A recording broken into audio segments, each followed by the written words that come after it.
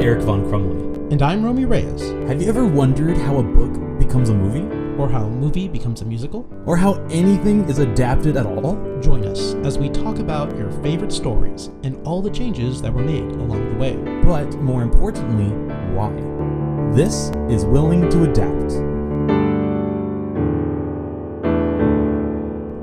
Hi, welcome to Willing to Adapt. My name is Eric Von Crumley. And I'm Romi Reyes. And I hope you're all doing well today. We're excited to be back. So would you like to explain where you're going to talk about today? What book we read? Yes. If you can remember. It's right in front of you. It's right in front of me. It's Mrs. Brisby. No, it's not. Mrs. Frisby. No copyright issues, I guess, with the name for the book. And the Rats of N.I.M.H. I seriously thought that you read it as Brisby. No, I didn't. I'm not that. I am older, but I'm not blind yet. I do need reading glasses. I have normal glasses. I do too. Unfortunately, I need reading glasses with my normal glasses now. But that's a whole other subject. All right. I am not going to lie to you folks. The only reason we read this book is because I love The Secret of N.I.M.H. And I wanted to talk about The Secret of N.I.M.H. And have you read the book before this? I have not. No. I did not know that this book existed until I got to middle school. Wow. Yeah. I remember I grew up with the movie. My dad had a bunch of VHS tapes when I was growing up, that he had recorded a bunch of stuff on in the 80s specifically. Yeah. So that's why I understand a lot of 80s references and style and music and whatnot, because he had recorded so much from the 80s. Okay. He probably just jumped on that VHS bandwagon when it came out. So he recorded a bunch of movies. I remember he had The Sword and the Stone, and then right after The Sword and the Stone was The Secret of N.I.M.H.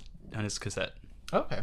And so I remember I would watch both of those, and for some reason I associated them together, which is probably why I always assumed The Secret of N.I.M.H. was a Disney movie. Yeah. I went to the school library, and I was looking around, and I came across the book, and I was like, Mrs. Frisby and the Rats of N.I.M.H? I was like, what is this? Is this supposed to be The Secret of N.I.M.H? Why is her name wrong? It's like, it sounds like Frisbee. Like the flying Frisbee. That's why it was wrong. Or with quotes. It wasn't until later that I realized that the Frisbee disc came out after the book. Oh. So this now was your first time reading it? It was. I read it just for this podcast. Why did you not read it before? Well, I felt like I was too old to read it. Really? Well, because in middle school I was reading at a really high reading level. Okay. For 7th grade, we had AR in school, which is, I think, accelerated reading. Yeah, they still have that today. Yes. That was after my time. Yes, it was. They didn't care if you read. Nope. We got readers. See Jane run. Actually, I think I remember reading that in first grade. Look, I think. Jane, look. Yes. No, I was reading at a really high reading level, and I remember talking on this podcast before about my reading ability growing up and how I used to be bad at reading as a kid. But in middle school, I was reading at a 12th grade reading level, and so they would not allow me to read lower than a certain level. Oh, okay. So yeah. I believe my highest reading level was a senior high school level, but my lowest may have been 8th grade, even though I was in 7th grade. Mm-hmm. And so Mrs. Frisby and the Rats of N.I.M.H, I think, was considered like 5th grade reading level. They don't put that information on the book, do they? No, but it was for AR. AR decided. Right. They have ages 8 through 12. Well, I mean, I guess that would have worked for 7th grade. Yeah, because I think 4th. I mean, it's a concise book. It doesn't feel like a kid's chapter book per se, but it's definitely an easy read. Yeah, no, I agree. It was definitely, because I think I read it in 2 days. And now You and I have the same exact copy. Did you get it from Amazon? I did. I did too. I actually tried to find the original, like the older copy I had. Oh, I don't even know if you can find it. No. Oh, you mean you had an original copy? I haven't. Because so for me, I want to say I read the book first. You have a copy from 72? No, mine was like a reprint in the 80s. Got it. Yes, I was a kid in the 80s. And we've established that. You graduated in 96. I want to... I want to say that my mom bought it for me on the Scholastic book orders they used to send home. I don't know if you ever... I don't know if you guys had that. Yeah. Yeah, okay. I don't remember them coming to our house. I think they came to our school and we had to take them home, which Yes. sucked because I read so much as a kid that like my grandparents would buy me books all the time through it. I would bring the booklet home and I would circle everything I wanted. Okay. And I remember like the books would show up at school and I'd have to take them home and I would just be coming home with handfuls of books. Okay. And I remember the copy I got, it did advertise that it had been made into a movie. Oh, okay. So, yeah, and I now a major motion picture. Yeah, it was one of those. Like with the cover of the movie. I want to even say it had a picture of... And No. A picture on it. I want to say it had a picture of Mrs. Frisby, or Frisby, or however you want to call her, on the cover. And I mean, either way, Mrs. Frisby is on the cover. But that's true. In some version, it's Frisby. But I mean the animated version versus this kind of realistic one with a cape. I do have to say, there are a couple of because the version you and I both have, I guess, has the original drawings, the illustrations in it. Oh, that's what. Okay, I wasn't sure. I believe it said that those were the original illustrations, but I was interested because even though some of the illustrations have her with this cape on, not all of them have her with the cape on. Oh, but she's wearing it on the cover. I don't think she wears it inside. They never really mention it in the book. Like it never was really. Here's one picture with her cape on. Yeah, but it never says that she's wearing a cape. Yeah, like it never right. really says that she took her cape off or anything. Because there was actually a line in the movie that was there is a line in the movie which they never spoke. Yes, yeah. But it made me wonder if I don't know. I was wondering if some of the movie inspired the cover and stuff. I don't know. I'm curious now. They usually put whether the illustrations. I'm sure our listeners really don't care, but I'm going to look at it anyway. While you look, I'm going to give the listeners a very quick summary that tells them almost nothing. It says interior illustration, copyright 1971. Yeah, that should be the right one because I think the book came out in 72, didn't it? 71. Did it 71? Mm-hmm. Oh, well, never mind. I was close. Okay, go ahead. Synopsis. You're right. I did write down 71. All right. So, quick summary. You doubt me. Mrs. Frisby, a widowed mouse with 4 small children, must move her family to their summer quarters immediately or face almost certain death. But her youngest son, Timothy, lies ill with pneumonia and must not be moved. Fortunately, she encounters the Rats of N.I.M.H, an extraordinary breed of highly intelligent creatures who come up with a brilliant solution to her dilemma. And as you pointed out to me earlier, that is a succinct summary of both the book and the movie without going into any details. Yes. So what did you think of the book?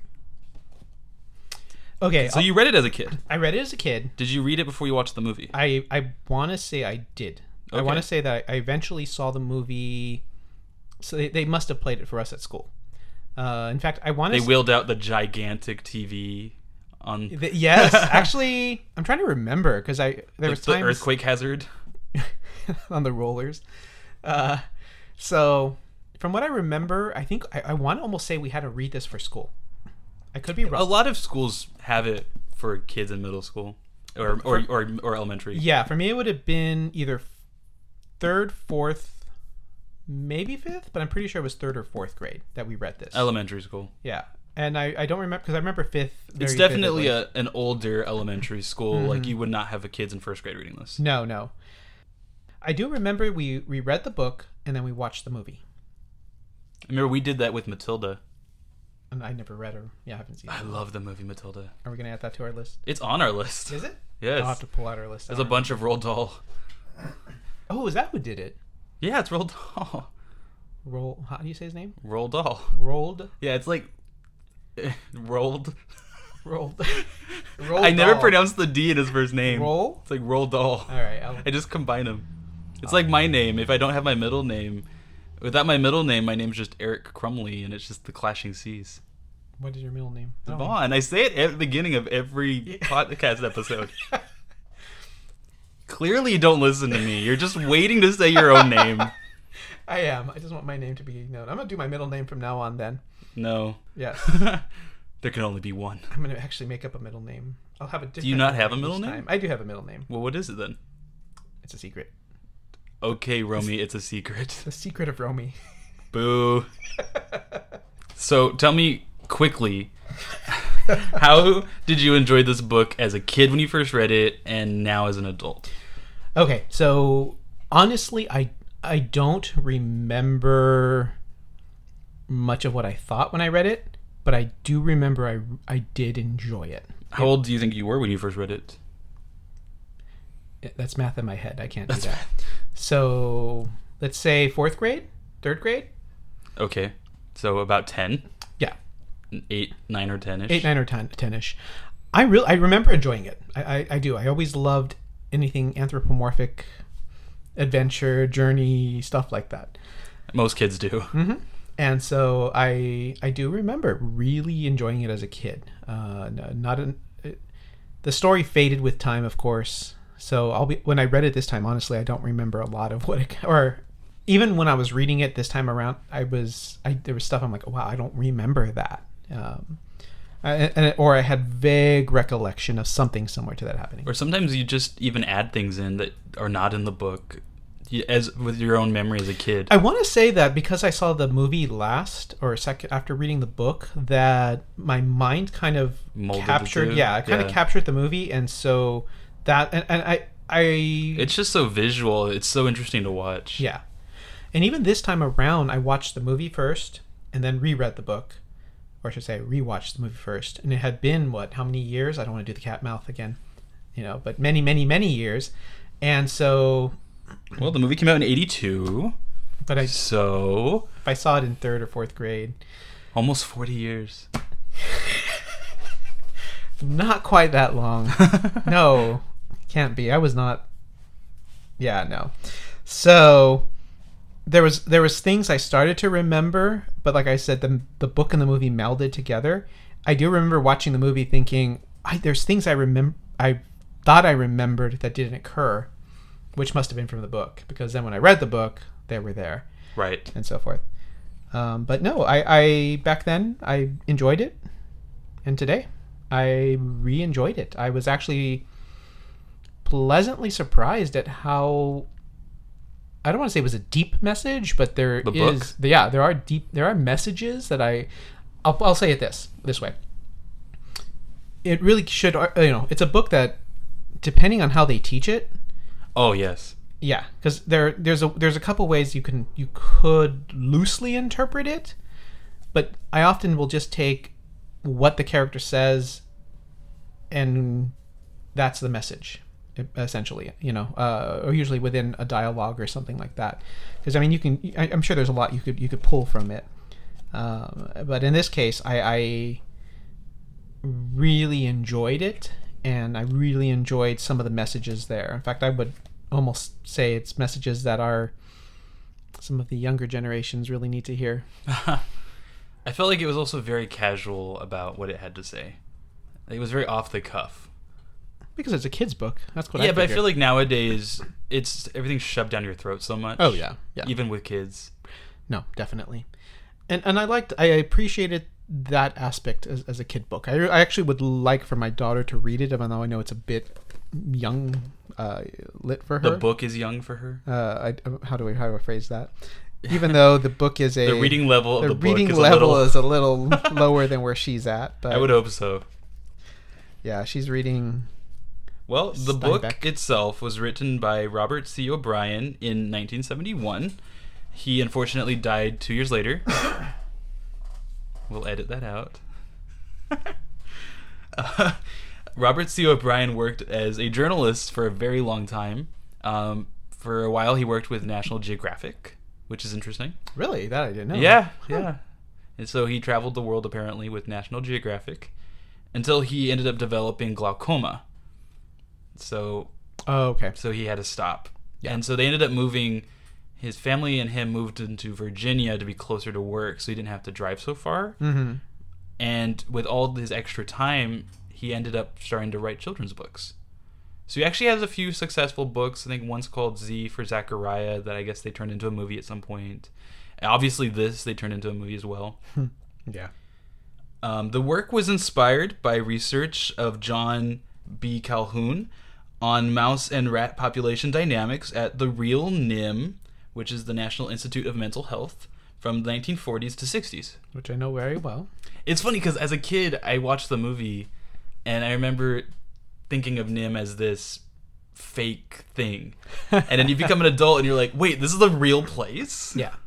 And I only say I know it well because I studied psychology. My degrees are in psychology, so I've read a lot of articles from N.I.M.H, but I never saw any intelligent rice. I thought you were gonna say you read a lot of articles, but not a lot of intelligent writings. I was like, whoa. No, I was gonna say I've never read anything about intelligent rats. Well, I did uncover something very briefly. I did not look too much into it, but I guess nowadays N.I.M.H is doing something similar to what happens in the book. And I don't know if that's just life imitating art. Interesting. And I don't know how successful it is. Yeah. But sure, there you go. Huh. I'll say I haven't actually looked at any research from N.I.M.H in the last decade or so I really don't know what they've been working on. Well, there wasn't a lot to find on the book, and even about Robert C. O'Brien. Mm-hmm. So I tried, and I mean, I didn't try exhaustingly to find. I didn't exhaust all of my methods of research, but there really was not much to find except reviews of the book, I guess. Okay. But I did pull this about the book from enotes.com. They say, Mrs. Frisby and the Rats of N.I.M.H examines issues of loyalty, independence, and courage, and debates the ultimate use of knowledge and science. The novel realistically shows both sides of issues and explores the strengths and weaknesses of the characters. Although the scientists of N.I.M.H and Jenner, who abandons his rat friends, serves as antagonists in the plot, they are not presented as starkly evil. Both their good and bad qualities are described. Everything from science to life at the Fitzgibbon farm is presented as helpful or harmful, depending on the use made of it. Thus, the novel examines some of the complexities of life where there are no simple solutions. To survive, characters must be courageous and independent, yet they must also learn to rely on others for help. Yeah, I like that. Yeah. Mm-hmm. I do have to say one reception that I found on more than one website that I appreciate, because this is actually kind of how I came to the book after reading it. And this is from a children's author, John Rowe Townsend. He wrote, "It seems to me that the fact that all the animals talk and behave intelligently from the beginning of the story distracts from the spectacular development of the laboratory rats. It is a pleasing book, but I find it mildly frustrating. It might have been something more than it is." No, I actually found that it's a review, I believe, he did on the 25th some anniversary. Well, because the book won the Newbery Medal. Yes. The year after it came out, and I think he was reviewing books that had won. Did that cross your mind when you were reading it? It did. Okay, for me too. It did. Well, I think we should say that if for those who have never read the book, I hope you have, and if you haven't, why not? Go ahead and read it. It's an easy read. Yes. But if you really don't care, I'll tell you now. The Rats of N.I.M.H, they were regular rats that were taken and tested on basically to lengthen their life, but also to make them super intelligent. Correct. And so they were able to become so intelligent that they could read and they could develop the scientific method, and that they could escape from the laboratory. And then in their travels, they end up going and staying at this big house with a gigantic library, and they just absorb all the knowledge they can until they try to settle their own civilization. And then they eventually create one, which causes an ethical dilemma. Yeah. But in reading it, that I did to cross my mind. Well, now, I will say, though, keeping into consideration that this was written for kids, I'd be curious how many kids actually think that. Most of the time, I would say the age group that this was written for do not think that. They don't put all the logical inconsistencies together. I don't remember thinking that as a kid. So in rereading it as an adult, the thought did cross my mind, like, how are these other animals, what really separates them from the Rats of N.I.M.H? And I kind of just let it go a little. I just, it's part of, I do that with a lot of contemporary literature and movies, where when it's the inconsistencies of the writing or whatever, you just have to let it go and stop thinking about it and just accept it for the fantasy that it is. In this case, though, there was a necessity of them all being able to talk and communicate. But when they're, and I think what he also kind of tried to indicate was that certain animals are a little bit more intelligent than other animals to begin with. And you see that when they're talking to other animals. And I remember when Nicodemus is out in the woods and he's just going for walks, and he's trying to find that some place where men have not been. He talks to a squirrel, and he's like, the squirrel they chatted at him briefly, and then they acted silly and ran away. And then the chipmunks were a little more friendly and soft, but they still weren't able to help much. And you see that a little bit, and I think even with the crow, Jeremy, there is a bit in there where he kind of mitigates that kind of, well, how is he able to do this, by saying crows have a little bit of intelligence based on, I can't remember what part it was. I just remember something about brain. Yeah, and then he's like, but his brain is double what Mrs. Frisby's size was, or something like that. So I think I don't know if the author, since unfortunately he passed away, Yeah, I think if he had lived longer, there would have been more interviews and things, and there would probably be a lot more literature on the subject. Yeah. But the thing is, like, the cat never talks. It's basically a monster in the book. Mm-hmm. But you would imagine that the cat would be at least on par in intelligence with the mice. I think that was the only evil in the book.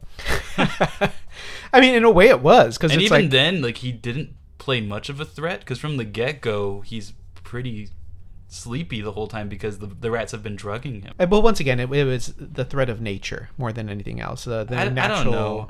I feel like you're kind of underestimating kids' intelligence, because I feel like I know a bunch of kids who would say things like, why can the shrew be all intelligent and the rats are intelligent, but only the rats can help Miss Frisby? Like, they wouldn't say intelligent as a kid, 8, 9, but 10-year-olds? I've met some smart kids.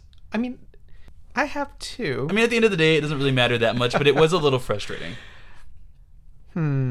If you're talking to a kid who is analytical and who is already kind of along those lines, perhaps. I think, they might think a little bit about those type of things. I think most kids with imagination and things like that, if they're used to the fantastical, or they're used to kind of those things which are outside the bounds of logic, they accept it for what it is and move on without even thinking about it. I accept nothing. No, but you have to, I mean, keep in mind, how do I phrase this? Stall for time. No, I just don't want to insult people. Wow, now I really want you to say it. Insult people. Well, I'll just say it, and maybe I'll edit it out. But keep in mind that when you look at what's created for the common denominator, they usually... The lowest common denominator, they normally reject boundaries, and it's something... It's like I said, when I go to movies, 9 times out of 10, I have to just push aside certain aspects of the writing or the movie or the story, just because, whether it's fantastical or not, sometimes it's just badly written, in order to see whether I enjoy the movie for the product that it is. And I think most people, when they watch movies and read books, the majority of people, they're picking something up for entertainment, not for analysis. And I think once you've had some training in it, let's analyze it's a little harder to do so. No, I'm serious, because I think about, like, now, after reading a certain book, that really actually had nothing to do with movies, but the way he talked about movies, and he talked about story and the hero's journey and things like that, I have never been able to watch a movie the same way since. And the same thing too, the other thing I've had to do, however, at the same time, because of what these large businesses, corporations, Disney, BBC, and other, the way they're destroying properties and franchises, in order to continue enjoying things, I have to let things go. And it's kind of like the new Star Wars movies. In watching them, even though in my heart they may not be part of they destroyed a lot of stuff, I enjoyed them for what they were. We can't make this into the Star Wars podcast. No, but it would very quickly go down that hole. Yes. So, but in much the same way, I think that's why it would be interesting. Maybe I should start asking people around me what their opinions are. I don't know. I go back and forth with kids' books. I think depending on the age level it's geared towards, especially. I mean, obviously, we talked about, See Dick Run and all these random books. There's not much in them. You're just teaching kids to read, basically, and understand concepts. But in books like these chapter books, where they're actually telling stories and these kids are learning these higher concepts, I have issues with people just saying it's a kid's book. It's fine. We can forgive these things because no, but there's a difference between saying it's a kid's book and there's major things that we need to just ignore. I mean, I think he was just too focused on. Robert C. O'Brien was too focused on these concepts of understanding, I don't know, humanity through these animals, essentially, and overcoming differences and working through these philosophical concepts. Because in the book, I mean, he loves the rats. When you first start reading this book, you think it's all about Mrs. Frisby, and then she starts to mean the rats, and then it's all of a sudden not about Miss Frisby anymore. It's about all these rats. Yeah. Like, the book basically takes a break, and it's like, let me just tell you everything about these rats. Well, that's why they're in the title. There is literally a section in the book where she goes to the rats for help to move her home so that the plow doesn't kill them. Where they literally take her to a room, and they're like, we're gonna be a while. We have to go get some things. Why don't you just stay tight and we'll talk? I'm like, okay. And then they just spend like 5 chapters just saying every possible thing about the rats. So I take it you didn't like that part. It just felt so pigeonholed. Like, it didn't feel like it was 2 intertwined stories. It felt like, here's Mrs. Frisby's story, and then, I really want to talk about these rats. Let me just really talk about these rats. See, I actually enjoyed that. I did enjoy the whole story within the story. I liked hearing about where they came from and what made them special. In fact, I even saw, I do agree with you. I feel that was actually the main story. Yeah, I think he really wanted to talk about the rats, and this was just his way of talking about the rats. It was the bookend story, and I've seen that happen in movies and other things where they have kind of the bookend, but then there's the kind of the main story. It wasn't like there was a Godfather kind of like that. I don't know. Actually, haven't seen any of the Godfathers. Oh, okay. So I want to say there's a book. The second. No, millions of men everywhere are screaming at me right now. Okay, I'm actually going to get this wrong. So I know in the second movie, I'm trying to remember how the books work and versus how the movies work. But there's one in which, so in the second movie or the second book, I don't remember how it works anymore. It's been a long time since I've read it. Well, because in the movie it's very different. In the movie they are the movies. So this is what happened.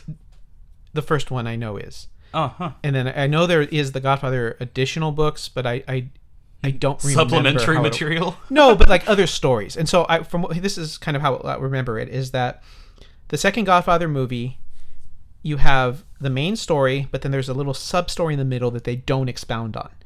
However, they did make that sub little tiny story into a separate movie, but for copyright reasons they changed a lot of stuff. In the book, I want to say that in the book that they were both there together. Oh, I don't remember now. No, if I'm getting this wrong, I can look it up later. And if anyone wants to correct me on this, feel free to send an email. But we'll give you no email. I know it was called the Sicilian. I know the middle section they made into a movie. I think it was called the Sicilian. But that's basically kind of the same idea here, where they never mess with a Sicilian when death is on the line. I have no idea what that's from. It's from The Princess Bride. Oh yes. I forgot about that. The only rule The only rule that everybody knows is never start a land war in Asia. I don't think there's an adaptation of that one. There is. Oh yeah, Because the book came out first. That's right. We need to talk about that one because they're very list. different. I've never read the book though. I'll have to. It's very interesting. Really? I don't want to talk about it now because we need to talk about it as a podcast episode. I'm gonna take a drink of water. I will allow it. Can you drink your water louder into the microphone though? Did that sound loud? I don't know. I'm not gonna try. I mean, you could have made it louder. Nah, I'm good. Okay, but I mean, it was fine. I got over it. I think my biggest grief with the book is there just seemed to be no real conflict. Like it was Mrs. Frisby wakes up and she knows she needs to move her house because the plow is going to be coming, but her son Timmy is sick with pneumonia and he can't be moved because he's sick. And so her problem is, how do I move the house with him in it, or how do I stop the plow? And she can't stop the plow, so now she has to figure out how to move her house, or Timmy dies, or they all die. But the problem is, everything she tries works out fine.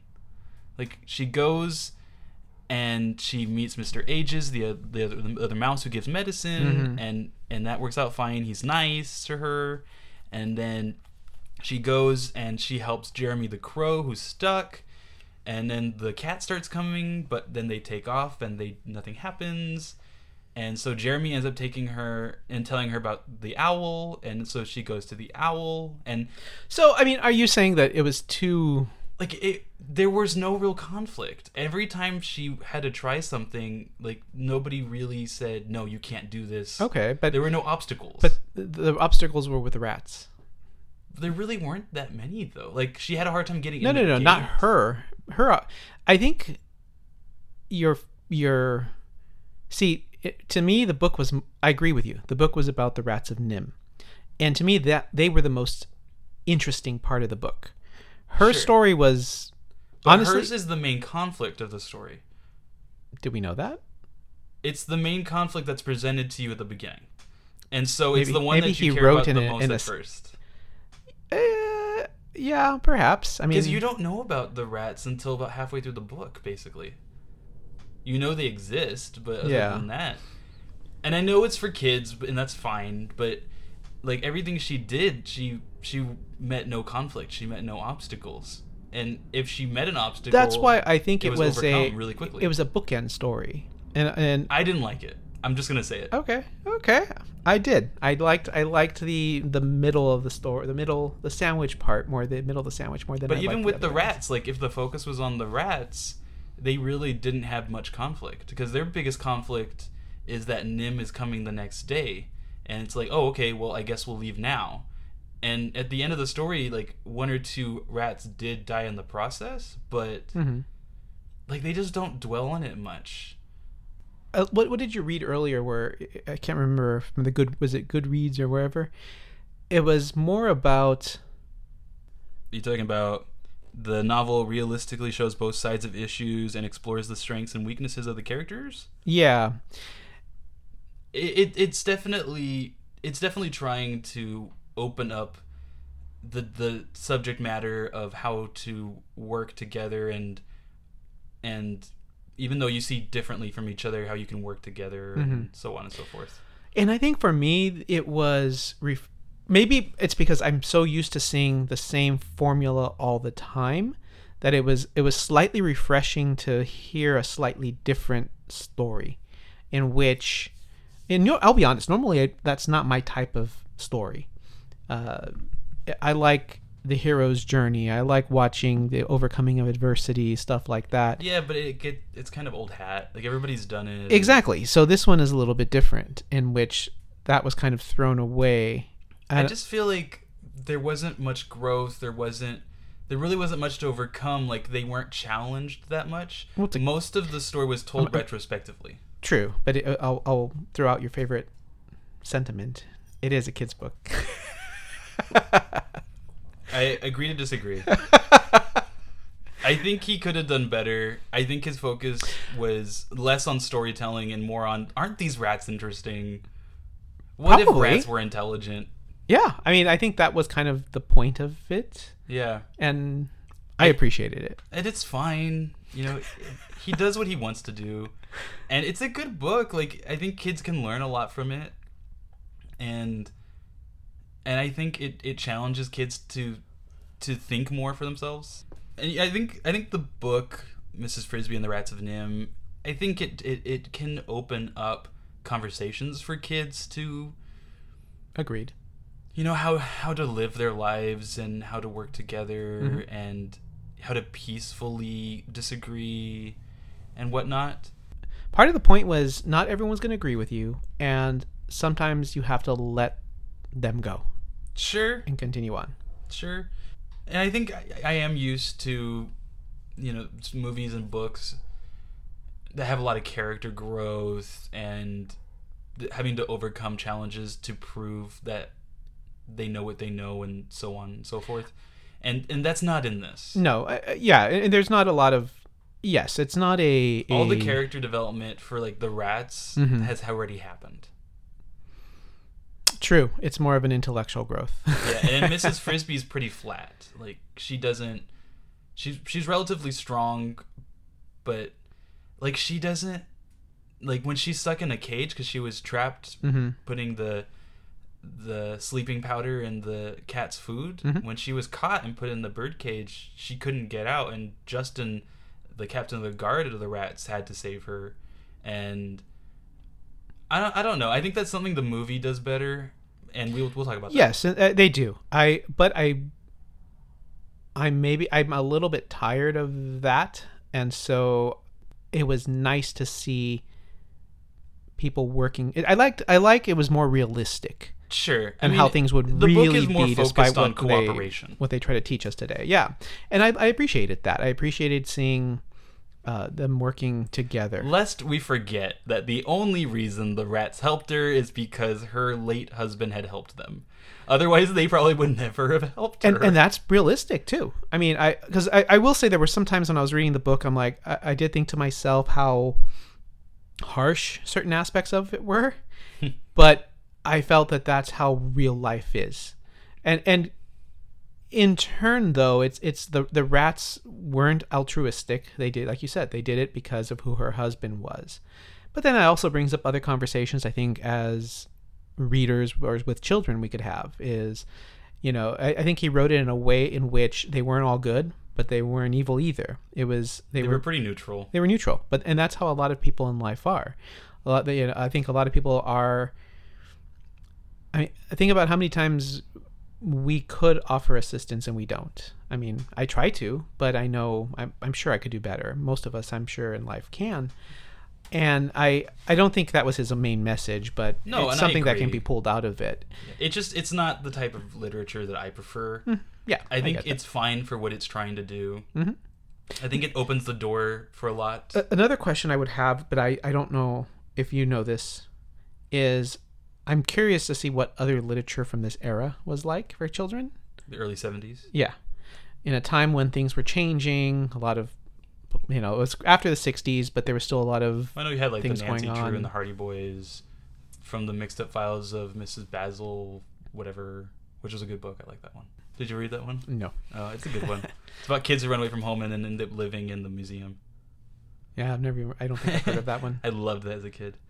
Anyways, no, you know, it's fine. I can understand why it's taught in schools. I know why it's given to kids to read as assignments. I think it does well for what it's trying to do. I just wanted more, personally. Okay.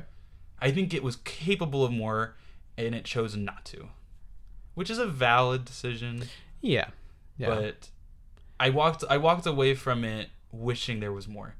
I do have to say, my favorite stupid conflict moment of this book is when Justin saves Mrs. Frisby, and then he's like, "We need your help really quick. We're trying to move your house, and we can't. We need you." And then they get there, and it's literally just the shrew being like, "You guys can't do this. We don't trust you." And she's like, "How do I know you didn't do something with Mrs. Frisby?" And then she appears, and she's like, "Everything's fine." And she's like, "Oh, okay." And then they just move her house. And it was like, it didn't seem like it was that big of a deal. Yeah, yeah. This random character who just walked by. I appreciated that she was looking out for Mrs. Frisby, but they built it up as like, we need you. There's something happening at your house. And then it's just like, oh, okay. Did you read any of what the scientist, it was loosely based, like he kind of inspired this? Did you read what his research was? I didn't look into it. Okay. Did you? I did. Great. And so, John B. Calhoun, let's see here, he was ethologist. It says here, I pulled it from Wikipedia. The most reliable source. I know. Yeah, it was. So, it is Wikipedia, so take it with a grain of salt. Although they are a lot better than they used to be. That's, yeah, very true. So, a lot of what he looked into with his mice experiments was in regards to urbanization and overcrowding. And a lot of it had to do with the social structure or the breakdown of social structure as population in urban areas explode. Interesting. So what he would do is he would put mice. I'm not sure if he did rats as well, but I know he definitely did mice. So I won't read it, but the mice experiment was essentially... You don't want to read the 5 pages you printed out? No, I read them earlier. Yes, listeners, he chose to print out everything instead of looking it up on his phone. Oh, no, I don't get reception, that's why. And besides, I actually don't like looking things up on my phone. I have Wi-Fi here. I have to ask you for the password. What is it? Tell me right now, and I'll say it out loud? Yes. No, just kidding. Nobody knows where I live. That's true. Our listeners start showing up, connecting to your Wi-Fi. And anyway. Yes, why is my Wi-Fi bogged down? It's terrible. Why are there 12 cars outside? And so what I know he did, maybe I will read it here, is there was a mouse experiment in which he he created this environment where he put the mice in. They were fed, taken care of, and I want to say he put like 4 mice or 8 mice or something in there. And then the population started exploding until there was it was enough room for maybe 600. I mean, mice breed like crazy. Yeah. So the population reached 620 by day 314. I think it said by day 3. I was like, oh my gosh. Oh, no. So the habitat was a 9-foot square metal pen with 4.5 foot high sides. Each side had 4 groups of 4 vertical wire mesh tunnels. The tunnels gave access to nesting boxes, food hoppers, and water dispensers. There was no shortage of food or water or nesting material. There were no predators. The only adversity was limit on space. And let's see, the last surviving birth was on day 600, bringing the total population to mere 2,200 mice. Basically, as it says, this period between day 315 and day 600 saw a breakdown in social structure and in normal social behavior.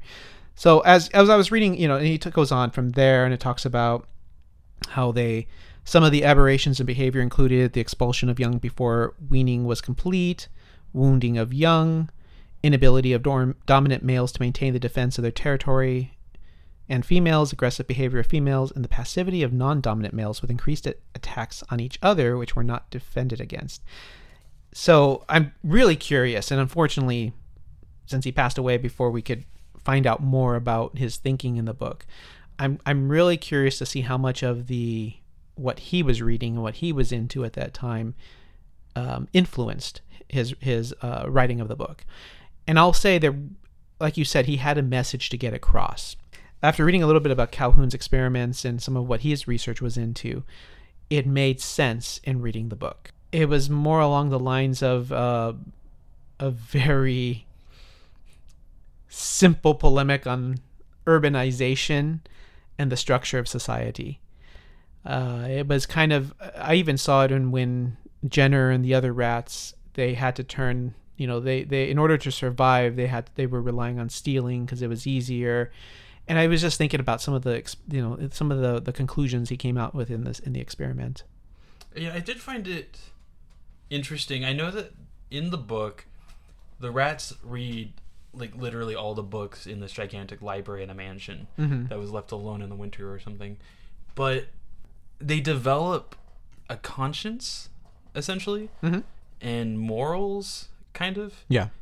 And it made me wonder is that all from the books that they read, or did that somehow come with their growth of intelligence?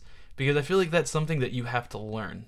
You know, having a conscience and having moral standards and values. Mm-hmm. I feel like that had to have come from the books, because the main argument of Mrs. Frisby and the Rats of N.I.M.H is it okay to the argument between the rats is it okay for us to have this civilization and be stealing things from the farmer, stealing his electricity, stealing his food and whatnot. Mm-hmm. They argue back and forth on if that's okay or not, and then eventually, by the end of the story, most of them go off to Thorn Valley, mm-hmm.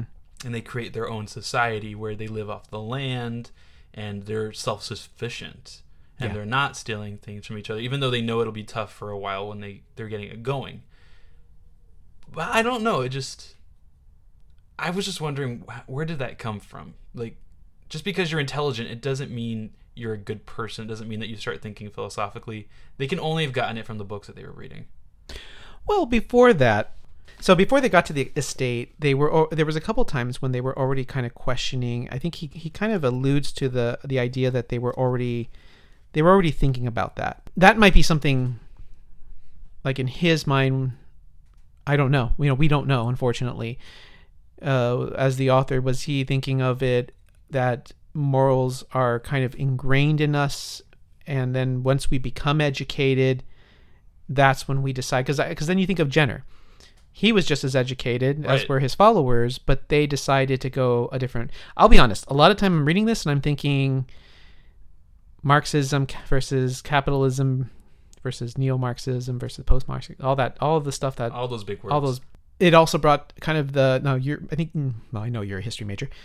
I don't know as much regarding Jefferson, kind of the Jeffersonian way of thinking, but it was more agrarian, wasn't it? Versus my focus urban. is more on European history. So from any of your classes, do you remember? We didn't really go into that. So literally my focus if any of you, our listeners, know anything about this, feel free to correct me if I'm wrong, but I can tell you a great deal about Europe. So, but my understanding is that the Federalists were more urban, northern, banking, all that other stuff, and then you had the Jeffersonians, which were more southern, agrarian, that type of way of life. And I mean, that was how it was in America for a very long time, and even kind of to this day. Yeah. And I'm wondering how much of that thought, because I know you can read the Marxist capitalist thing in it, but I felt that was not quite where he was intending it to go, but it was more the agrarian versus the urban, which would fit with Calhoun's experiments and the stuff that he was looking into. It's not like we were reading Animal Farm. True. Different story for another time. Did they make that? No, we don't think they made it into a movie. Did they? Yeah. Okay. So I don't know if I want to talk about that. I think there'd be way too much to talk about. We can do. It's not very uplifting. We'll see. We'll talk about it another time. Well, was there anything else that you want to talk about in regards to the book? Well, yeah. No, I mean, I'm curious in your thoughts on that. What about urban versus rural, and his takes on that stuff? Because I know that in the book, the rats leave the city, and they know that they need to find an area that's suitable for them. But do you think it was a polemic, as simple as it was, against urbanization and over reliance on comfort? He does bring it up. Mm-hmm. I don't think it was a main concern for him. He does address it, but I don't think it was his focus. He does address a few different things in the book. You don't think it was tied to the stealing aspect? I'll have to think about it. I haven't really thought about that. You and I think we read the books very differently. We do, yes. When I read it all the way through the first time just to enjoy it. Oh, okay. And I don't really think critically that much of it the first time I read through it. It's not until after the first read that I usually start looking at it with an analytical eye. Yeah. Usually. Sometimes I read something the first time and I'm like, this is crap. This is terrible. Dan Brown. Anyway. But no, I think for me, the reason it stuck with me a lot was because of my past experiences last year. You know, everyone was going through COVID and the world was shutting down. I was going out. I was enjoying life. I was hiking, camping, doing whatever I could do. I was even going to the beach and evading security and cops at night, just so I could enjoy nature. It was nice. It was really nice.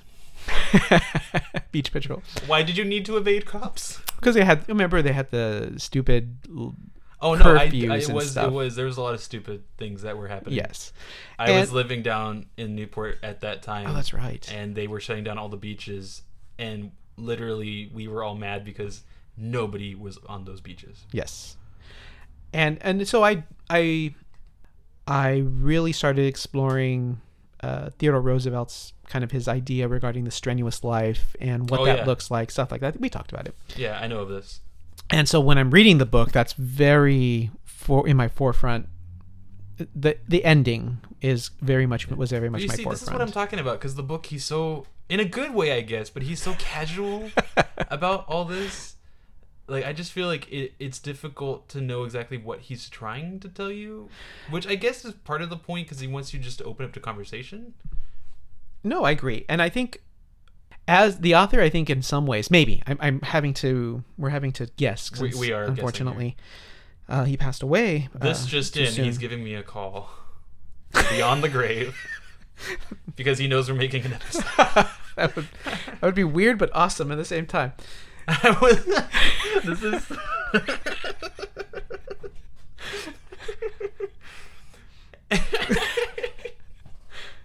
continue, please. Okay. And so a lot of that, like I said, was on my mind as I was thinking about it. But as I'm wondering that as the author, was he kind of putting these messages in for kids to just think about or plant in their mind, much the same way as a lot of contemporary kids shows and books do a lot of that, or maybe they used to. I don't watch them anymore. My thing is, a lot of what he put in the books felt almost like they were throwaways, that it was difficult for me to really dwell on them. Because he brings them up randomly and then never talks about them again. Like, it's in the background, essentially. Yeah. But it was difficult for me to really focus on things like what you're saying. Because for me, I was just like, can we just get back to the conflict of the story? Like, I'm really... Okay. So that, now for me, that was the most interesting part of the book. I really could care less about Mrs. Frisby and her. But you see, for me, like, that's all that we've known in the book up to this point. Like, we're rooting for her. Like, we want her family to be safe. We don't want her son to die. Have you read The Lord of the Rings? I like Lord of the Rings. I love The Lord of the Rings. One of my favorite books. I really enjoy the movies. I'm more fascinated with the supplemental material. I don't want to say even more, but it's kind of what my focus was even afterwards. And I really didn't come back to the main focus of the books until the movies were made, when I re-explored and I appreciated the main story better. Same thing was like, I was the type of kid as a nerd, I loved Star Trek. Which one? All of them. To me, Star Trek, until Enterprise, is real Star Trek. Anything post Enterprise is horrible. I like the Next Generation, but they are really difficult to get through. They are now. When I was, this is what, I can't remember when the Next Gen came out. It had to be the 80s. I vaguely remember 87. And I remember I would go to church on Wednesdays, and then I was always a Wednesday night service, and then I would rush home as soon as I could I'm not sure if it was 8 or 9, so I could catch Next Gen. And I remember, like, I loved the world building. To me, that was even more fascinating than sometimes the episodes themselves. Okay, this is super nerdy, but I had notebooks, because no internet back then, and I would keep track of all the planets they visited. I would keep track of the different starship names, things like that. So the world building, to me, is always what's fascinating. I was just thinking of Homer. Nerd! Yes, I've gotten that before. That's okay. I feel like I've done that, but not with Star Trek. I did not... To this, I'm still not, quote-unquote, into Star Trek. Yeah. I appreciate Star Trek. Most people are not into it, I've only watched episodes of The Next Generation. Okay. I have been told I would like some of the later ones. I think I've told you myself, didn't Maybe. I? Deep Space Nine? Maybe. I was told once that my favorite. I reminded someone of one of the captains in the later ones. I don't know. Probably the curly hair guy. I don't know. Which is funny because I don't have curly hair. Yeah, I'm not sure. It doesn't matter. Yeah, but it's to me the world building was more important. Was always the more exciting part of it. I love world building, and I guess technically the Rats story is world building. Yeah, it is. But maybe okay. I'll agree with. Let's see. So I agree with a lot of what you've said. I almost want to say I almost agree with every.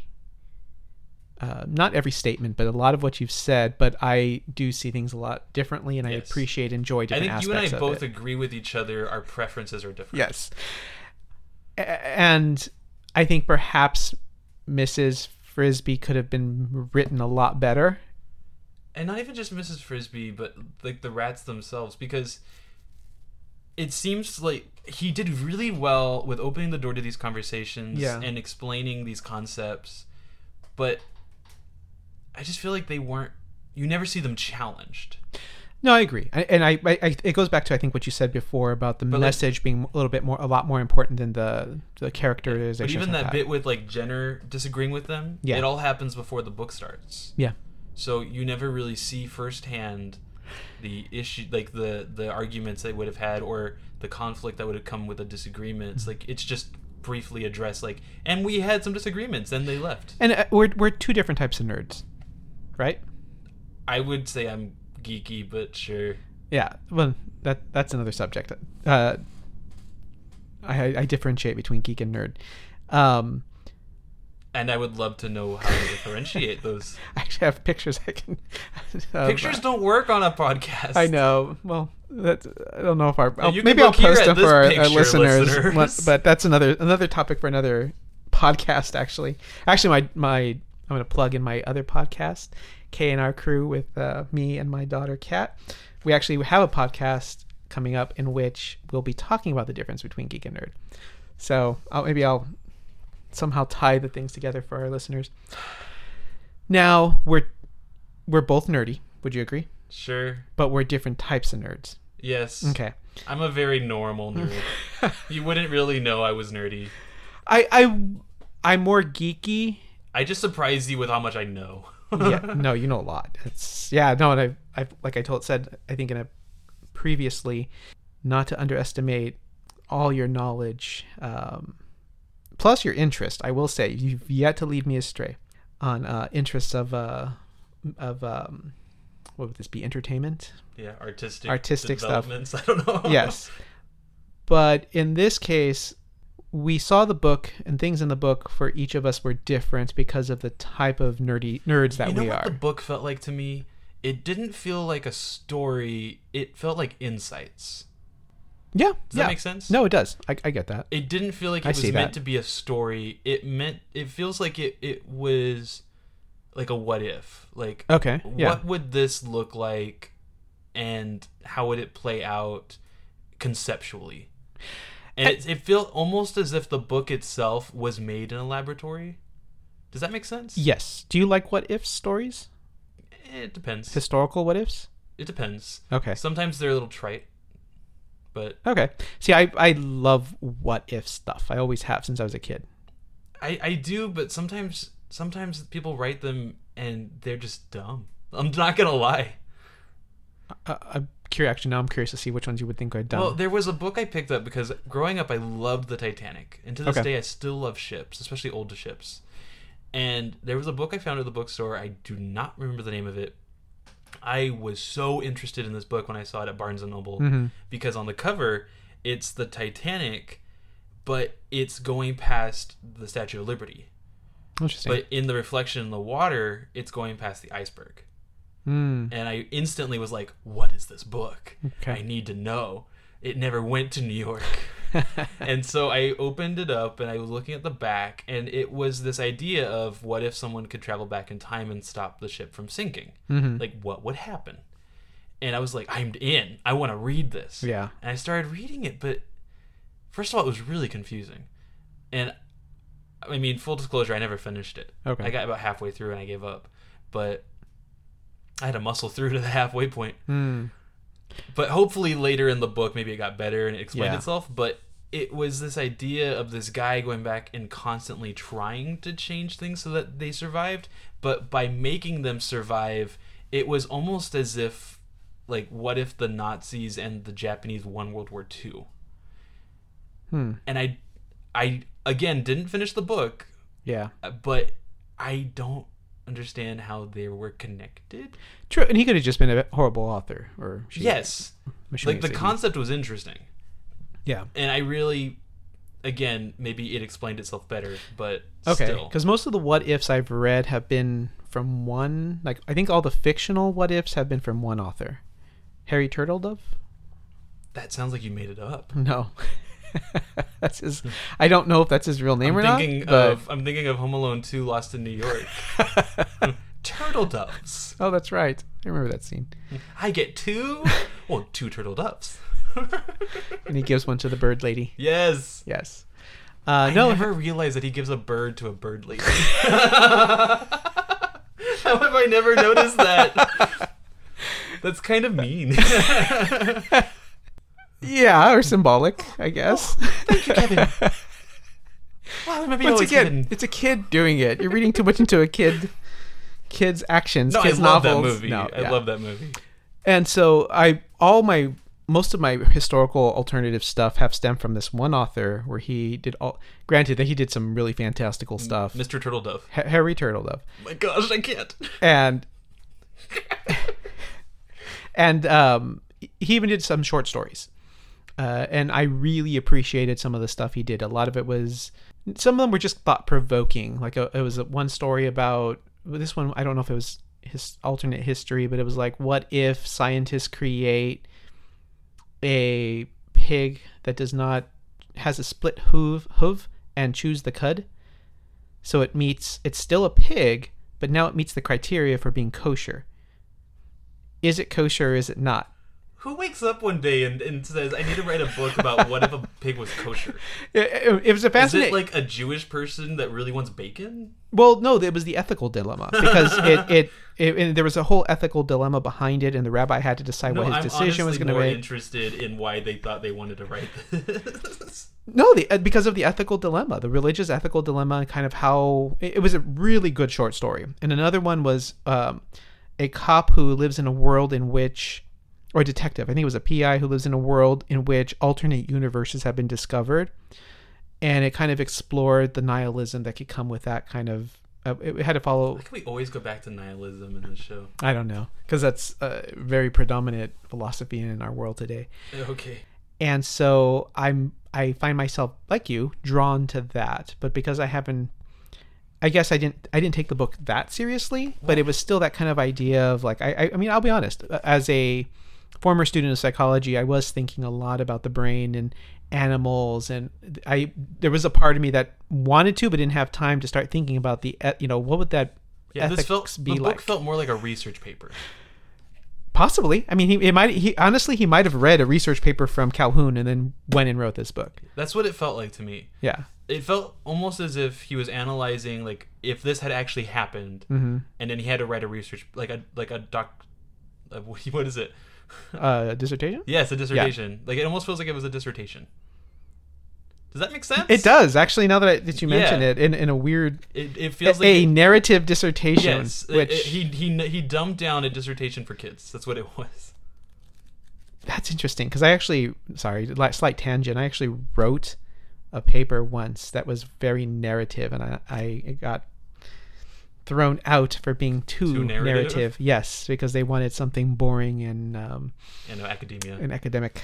So I'm in a class right now, and it's a comparative government course, and oh my gosh, it is so dry.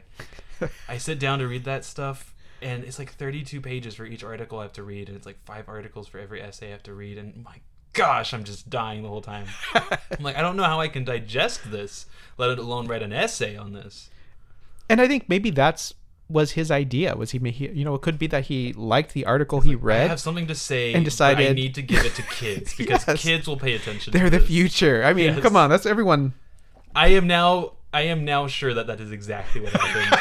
He thought to himself, I have glaucoma. I can't write a dissertation. I am going to write a kid's book. You know what? I'm That's my leaning story, with you. and I'm sticking with it. I might have to agree with you on that one. So it makes sense. all right. What was your favorite thing about the book before we talk about the movie? It was the story of the rats. That was my favorite thing. Just their history. Okay. Yeah. It was watching their ethical dilemmas. It was my favorite. Are you shaking your head no because that was your least favorite? It was fine. I was so much more focused on Mrs. Frisby. Because literally up to that point, it was, how am I saving my family? I really need to save my family. It's like, go, go, go. I want to reassure my kids they're not going to die, basically. Yeah. And then she goes to the rats, and it's like, oh yeah, we'll help you. Don't worry. Just sit here for a while, and we'll tell you a story for a very long time. It's fine. And it's like the pace just died. And it was, I don't know. I grew up in theater and reading all the time, and I loved analyzing movies and whatnot. So for me, I'm really into characterization and the development of the character and overcoming conflict, even if it doesn't follow the standard formula of plot. Did you read dictionaries and encyclopedias growing up? Not for pleasure. Okay. See, I think that's a big difference between us. Did you do that? I loved sitting reading the dictionary. Why? I found is it the etymology? Is that the right word? Etymology is the root of the words. Yes. So I found the etymology of words fascinating. No, I mean, it's interesting. I think I told you recently my dream collection of books is the Oxford English Dictionary. All 21 volumes. Oxford, not Webster? No, Oxford English. I would love to get an original reproduction. I think it was 13 volumes. Okay, wait. It's not an original if it's a reproduction. I mean, the original version, the first edition. Let me rephrase that. I would love to get the first edition of the Oxford English Dictionary. I think it was 13 volumes. But I would also love to get a current. I think it's 21 or 22 volumes long. The thing I had to come to terms with in regards to the dictionary is this idea that language grows and adapts and changes and whatnot. I don't like that either, but I have had to come to terms with that because I'm so systematic.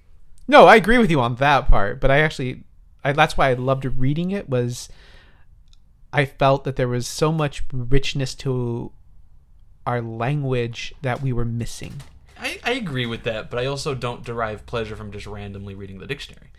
Yeah, that's our nerdy differences. And the other thing is, I like research because I'll be reading something I'll read. When I was reading Crime and Punishment, mm-hmm.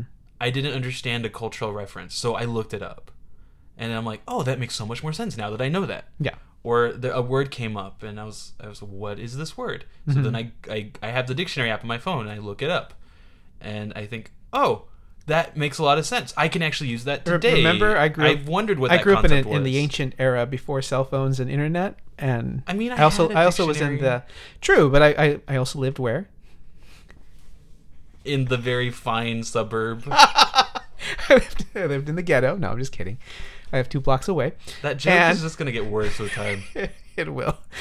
And there were times when there wasn't a petition from the city. I do love the city of Rosemead. Kind of. We need more restaurants. Anyway, so there was not. It wasn't often that we could go to the library, and so oftentimes I remember when my dad had his it was a science. It was the name of the series was Science and Science I don't think it was an encyclopedia or something like that, but the science book set. I want to say he got it in college, and the other one was we had an encyclopedia set. And when there was nothing on TV, because after a certain time in the morning, especially during the summer, there was nothing on TV. And then the poltergeist would come. That's at night, isn't it? Yes. After the national anthem. I meant after. Let me rephrase that. There was still stuff on TV, but nothing for kids. Got it. So after the morning cartoons and shows were over, especially on super hot days, most of the time I'd go out and play with my cousins or with my toys or whatnot. But there were other times when, after the morning cartoons were over, I wanted to read. So I would pull out his dictionary or my dad's science books or the other ones, and I would just read article after article, and I found them fascinating. and that was entertainment for me. So I need to stop you now. I need to backtrack because I know that our listeners and I really need to know your differences between what you consider nerdy and geeky. Oh, I don't have anything up in front of me. You don't have it off the top of your head? I do. I have the picture in my head, but I haven't actually written it out. That's a future podcast with Kat, so I haven't fleshed it out yet. Basically, a nerd. So I grew up nerdy, and for me, a nerd was someone who loves Star Trek. Someone who they play, perhaps say D&D or things like that, but they love the mechanics of it.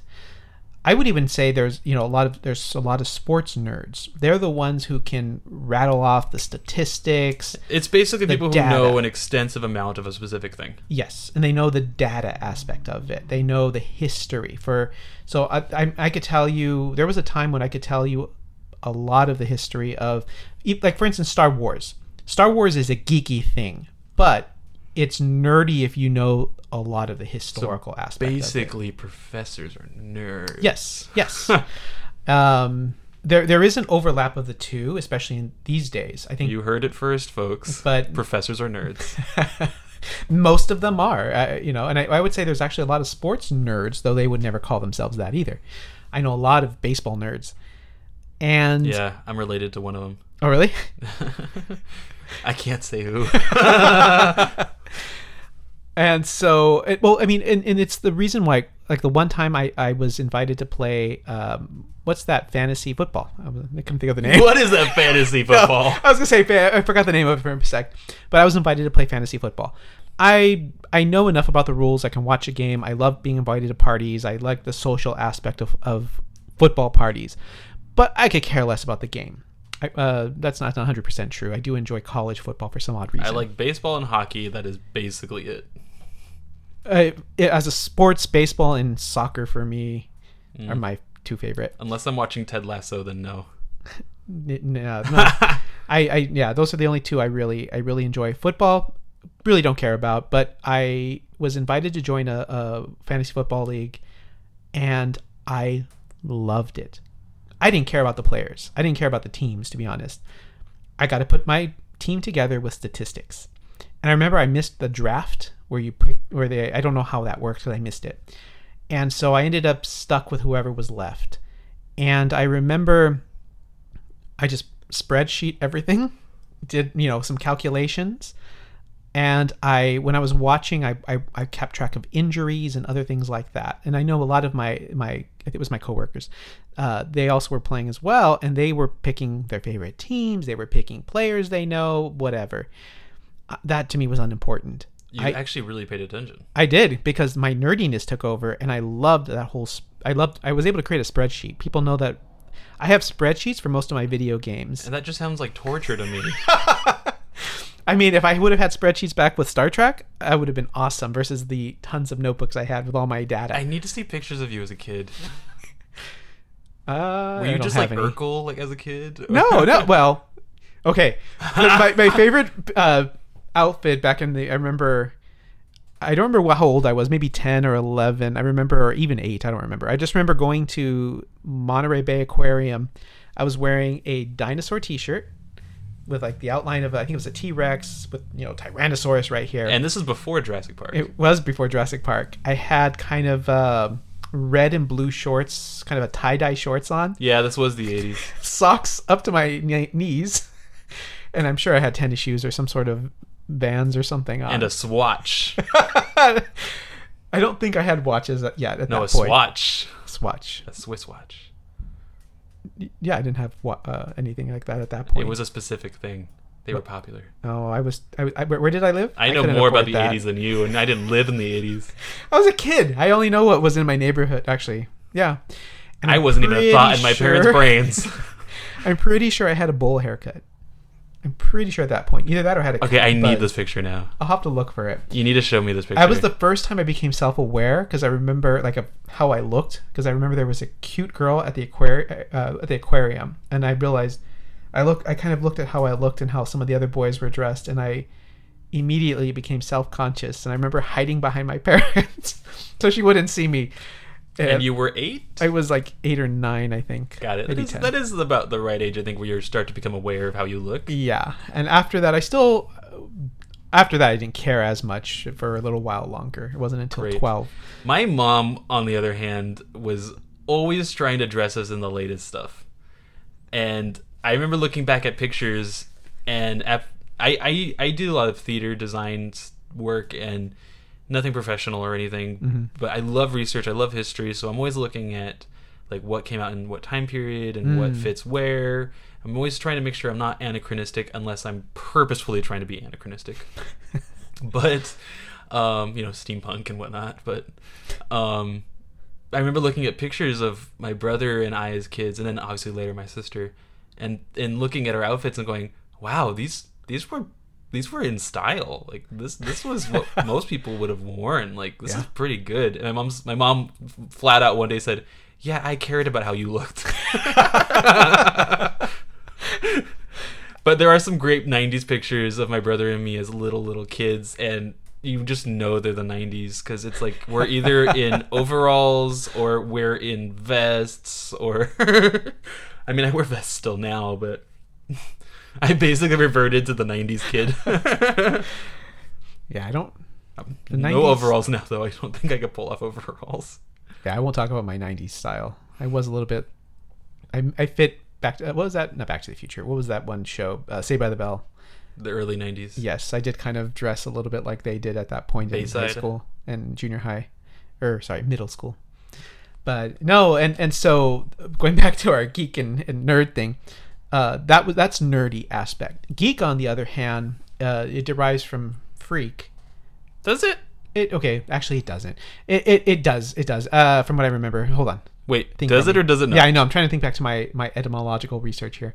So you're the one that memorized the dictionary. So there was a time a geek is a term they would use for circus freaks. I don't remember why at the top of my head. Yeah, this is going back to how words have changed over time. Mm-hmm. And so geek eventually stuck to those who stick out of society. They don't fit in. They're weird. They're different. Got it. They're odd. Fast forward to about the 80s or so. I think that's when the word geek kind of started changing. And so, well, no, it started being applied to those who were different. So I think the show that best exemplifies it today would be Freaks and Geeks? No, I never saw that show. But the contemporary one would be Backpack, Stranger Things. Backpack? Because the backpack, it's my daughter's backpack. It's from Stranger Things. So the way those kids were, they would be geeks. I think there's like a nerd in there too. I know. That's the way my brain works. And they're the ones who are into fantasy. They're the ones who, and this is tradition. I know things have blended today. They're the ones that would be heavily into comics. And of course, this is all fluid. And yes. And so kind of a simple way of looking at it is someone who loves the fantasy of Star Wars is kind of a geek. Someone who's navigates more towards the analytical, the data driven, the maybe the political aspect would be a nerd of Star Trek. And not to say that you can't overlap. No, you can't. You're not allowed. No, because I know some people who I actually had an argument on a date once about the difference between the two. And to my date, and how well did that date go? Actually, it was a nice evening afterwards. After we kind of agreed to disagree. Got it. It was a good conversation. And so she's a millennial, and so why do you have to say it like that? Well, because I've noticed that millennials and on tend to conflate the two, and they don't see a difference. Whereas pre-millennials, once I explain it to them, tend to understand what I'm talking about. Well, I think it's because there was a breakdown in a lot of the names and the rigid ideas of high school and whatever. I thought a little bit about when we were after Heather's. Yeah. Yes.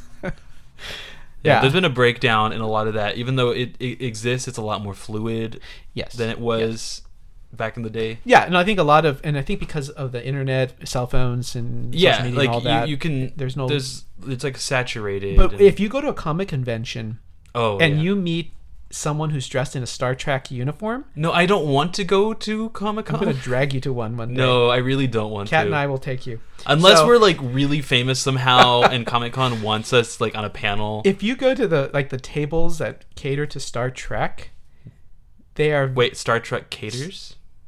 No, to the fans. So if you go to like the fan tables or to the autographed, whatever, to the merchandise, or usually in a convention there'll be a section where all the fan clubs or all the different franchises have their groups and stuff, and you'll have 1 or 2 for Star Trek, maybe 5 for Star Wars. Firefly will have 1. And so forth. Battlestar Galactica. And so there usually is a Battlestar Galactica one. You usually can tell the difference. Actually, Doctor Who. They do it. You know what? They're not always as well represented. They should be, though. They should. I agree. No, you always find at least a few costumes for that there. Cosplay. I'd be shocked. But the Star Trek fans are a unique... The Trekkies? The Trekkies, which I include myself. We're a unique group... That's fine. Of what draws us to the original. That's why a lot of us don't accept the new Star Trek, because they've moved away from what that nerdiness. But you also know that you're saying basically all the Star Wars fans. They're basically, what? Star Wars fans say the same thing. What do you mean? Star Wars fans, they will say the same thing about the new movies. Oh, yeah. Like, basically what you said could have just been Star Wars instead of Star Trek. Well, no, because Star Wars... is fantasy. No, I know the difference. And so it's like Star Trek is like a more of a hard science, whereas Star Wars is a soft and that's science. why it's people who lean nerdier are drawn to Star Trek, because we can explain things scientifically even if it doesn't exist yet. There's potential for science there. That's like reading what's his name? I'm looking at my books now to try and find him. It's the writer of The Martian. Where? Yeah, that would. I've categorized my books. I mean, sorry, that would definitely be nerdy. Andy Weir. Okay. Andy Weir. He's definitely more of a hard science. He writes in a way where he's actually checked the science, and he said hypothetically this is the closest to real. And yes. So but he makes it interesting. On the continuum of nerd and geek, I believe there's a continuum. Did we start this podcast talking about Mrs. Frisby and the Rats of N.I.M.H? We did. So, and this is why I appreciate the book and actually, this actually ties in now that I think about it. I can tie this back in. So, on the continuum of nerd and geek, the nerd in me loved the world building, the science, the what if stuff. Whereas in the movie, it lent more towards the fantastical, which would be Star Wars, and the geeky one. We'll talk about that. Next time on Willing to Adapt. I have to say, I think a lot of 80s movies, especially kids' 80s movies, are kind of dark. Yeah. No, I agree. Like, they don't shy away from the darkness.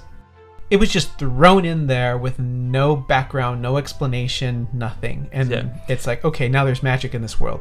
What did you say beforehand? I forgot. It's really late. I don't remember. It's almost as if they've become so intelligent, they've like aspired to something else. And it's something just that Nicodemus, though. The rest of them were the same.